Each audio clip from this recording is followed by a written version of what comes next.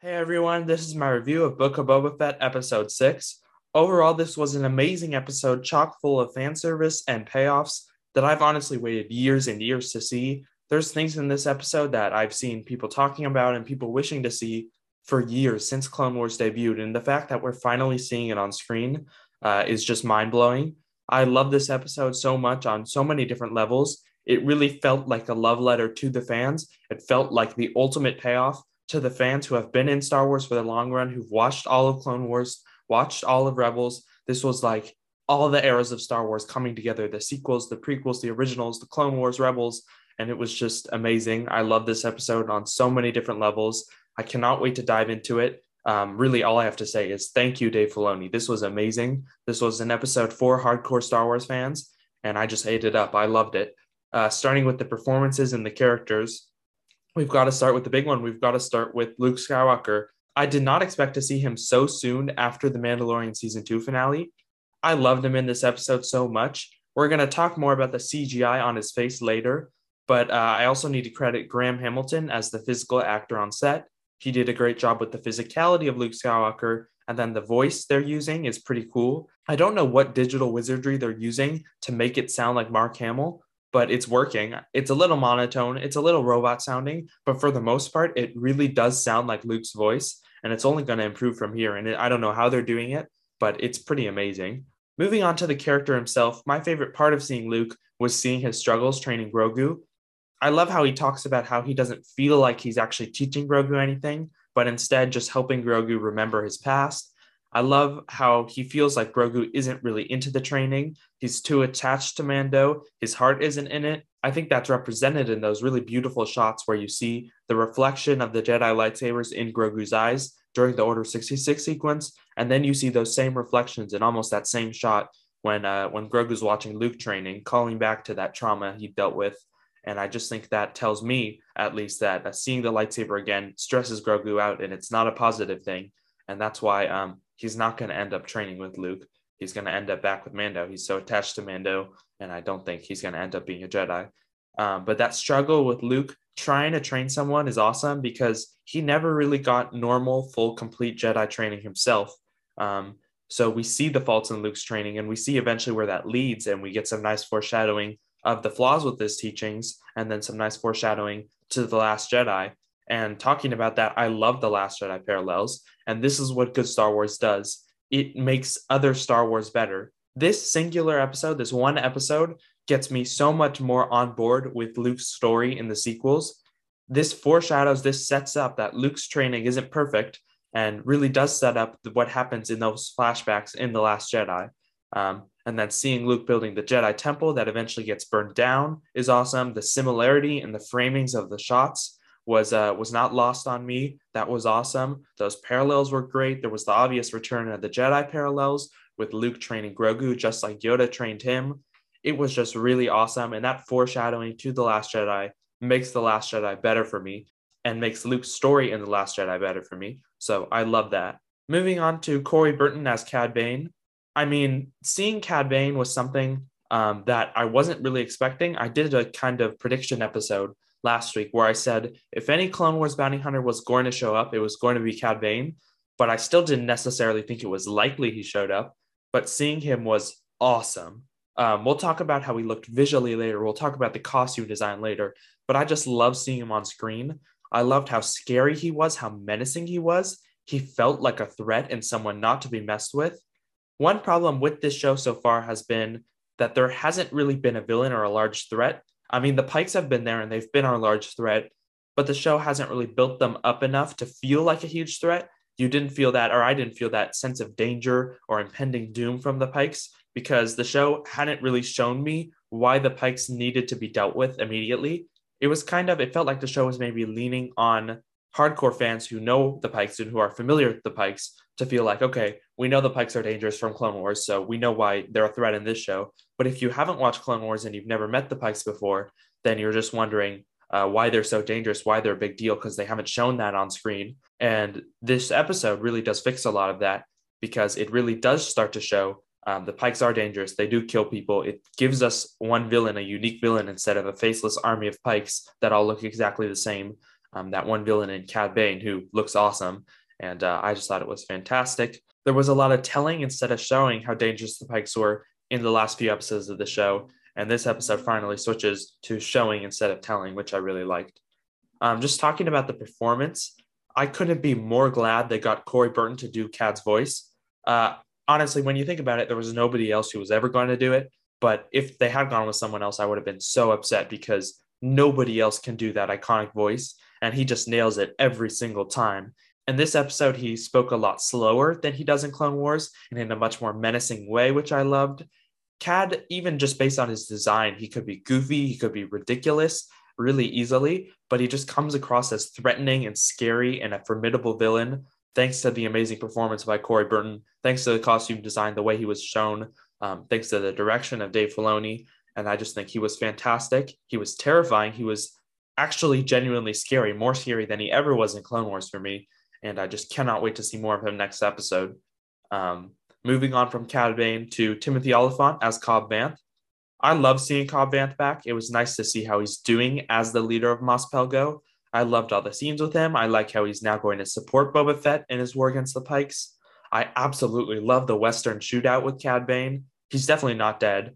He was shot in the shoulder for a reason. I don't think Cobb is dead.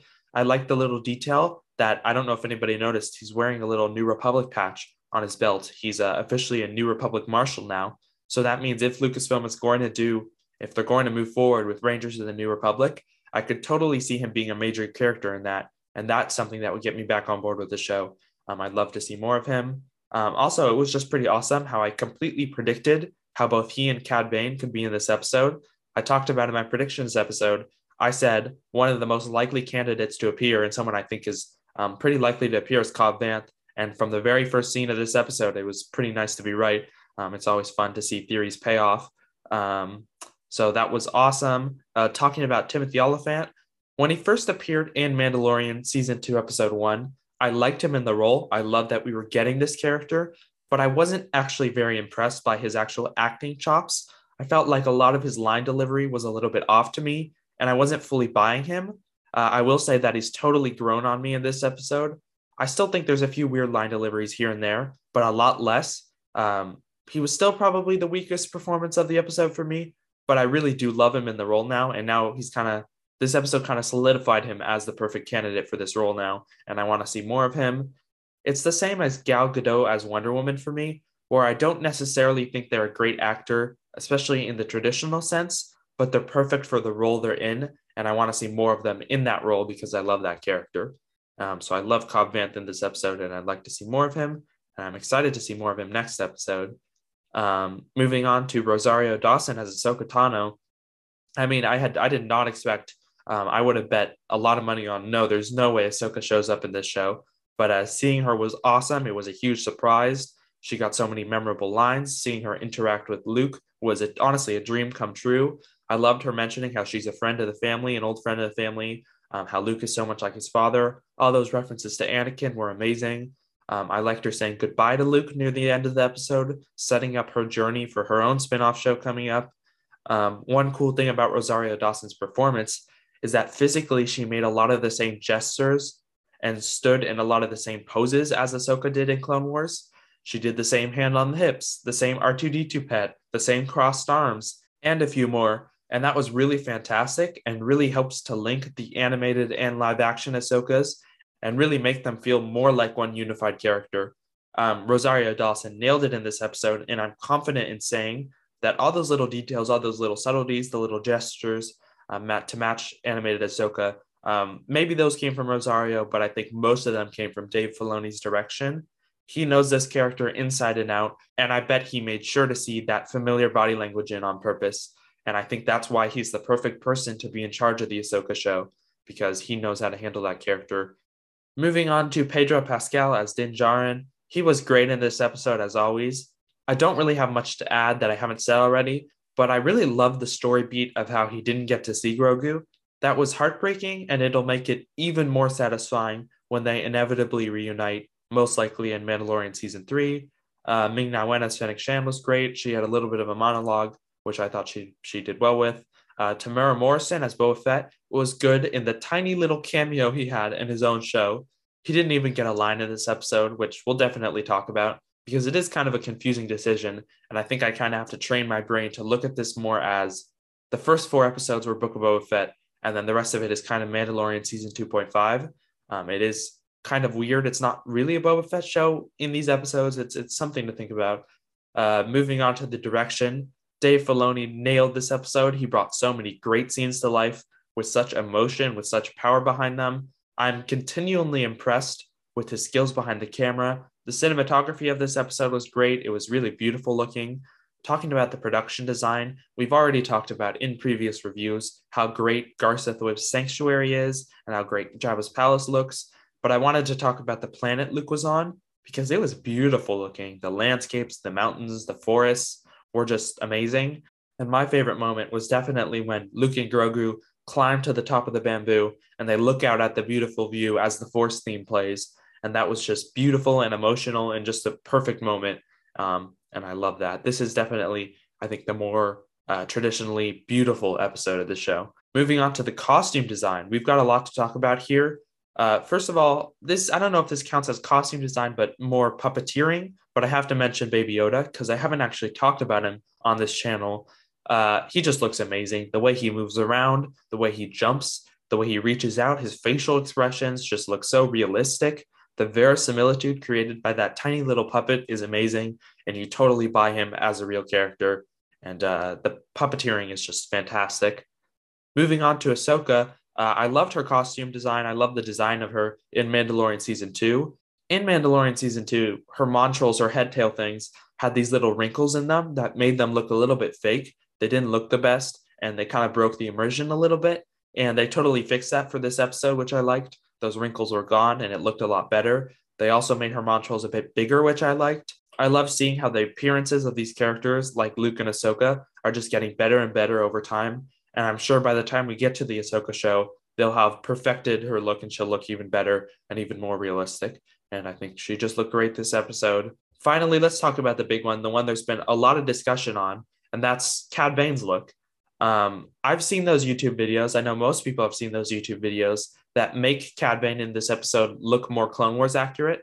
And I can see why people really do prefer that version. And for me, I think it just really depends on what you want out of the design. If you want out of the design, if you're focused on accuracy and you want him to be as Clone Wars accurate as possible, then yeah, of course you'd rather have him be the darker blue with the thinner face and with the lower mouth. And I understand and respect that. But for me, I don't care about that. I don't care that much about him looking exactly like he did in Clone Wars. Clone Wars has always been stylized. Things always look much different from Clone Wars to live action. The perfect example of that being the Pikes, who look even less similar from animation to live action than Cad Bane does. Even human characters like Dooku, look at the proportions of Dooku's face in Clone Wars. It's all stretched out and weird, but in live action, of course, it's the normal face. So really, the accuracy is not as important. For me, what's important is not being the most accurate as possible and making it look exactly like they did in Clone Wars. For me, what's important is capturing the essence of the character and looking similar enough that they're recognizable. If they can do that, if they can strike that balance, then I'm happy. And they totally did that with Cad Bane. I honestly think his design in this episode is an improvement. His voice and his costume completely captured the essence of that character, and you immediately knew it was Cad Bane. But then also the changes in his design, in his face, made him look better and more scary and more threatening. In the more Clone Wars version, in the more Clone Wars accurate videos, just watching them, he looks more Clone Wars accurate. He looks more like the Cad Bane we know, but he also just looks really goofy. He looks less realistic, more cartoony, of course, because he comes from a cartoon.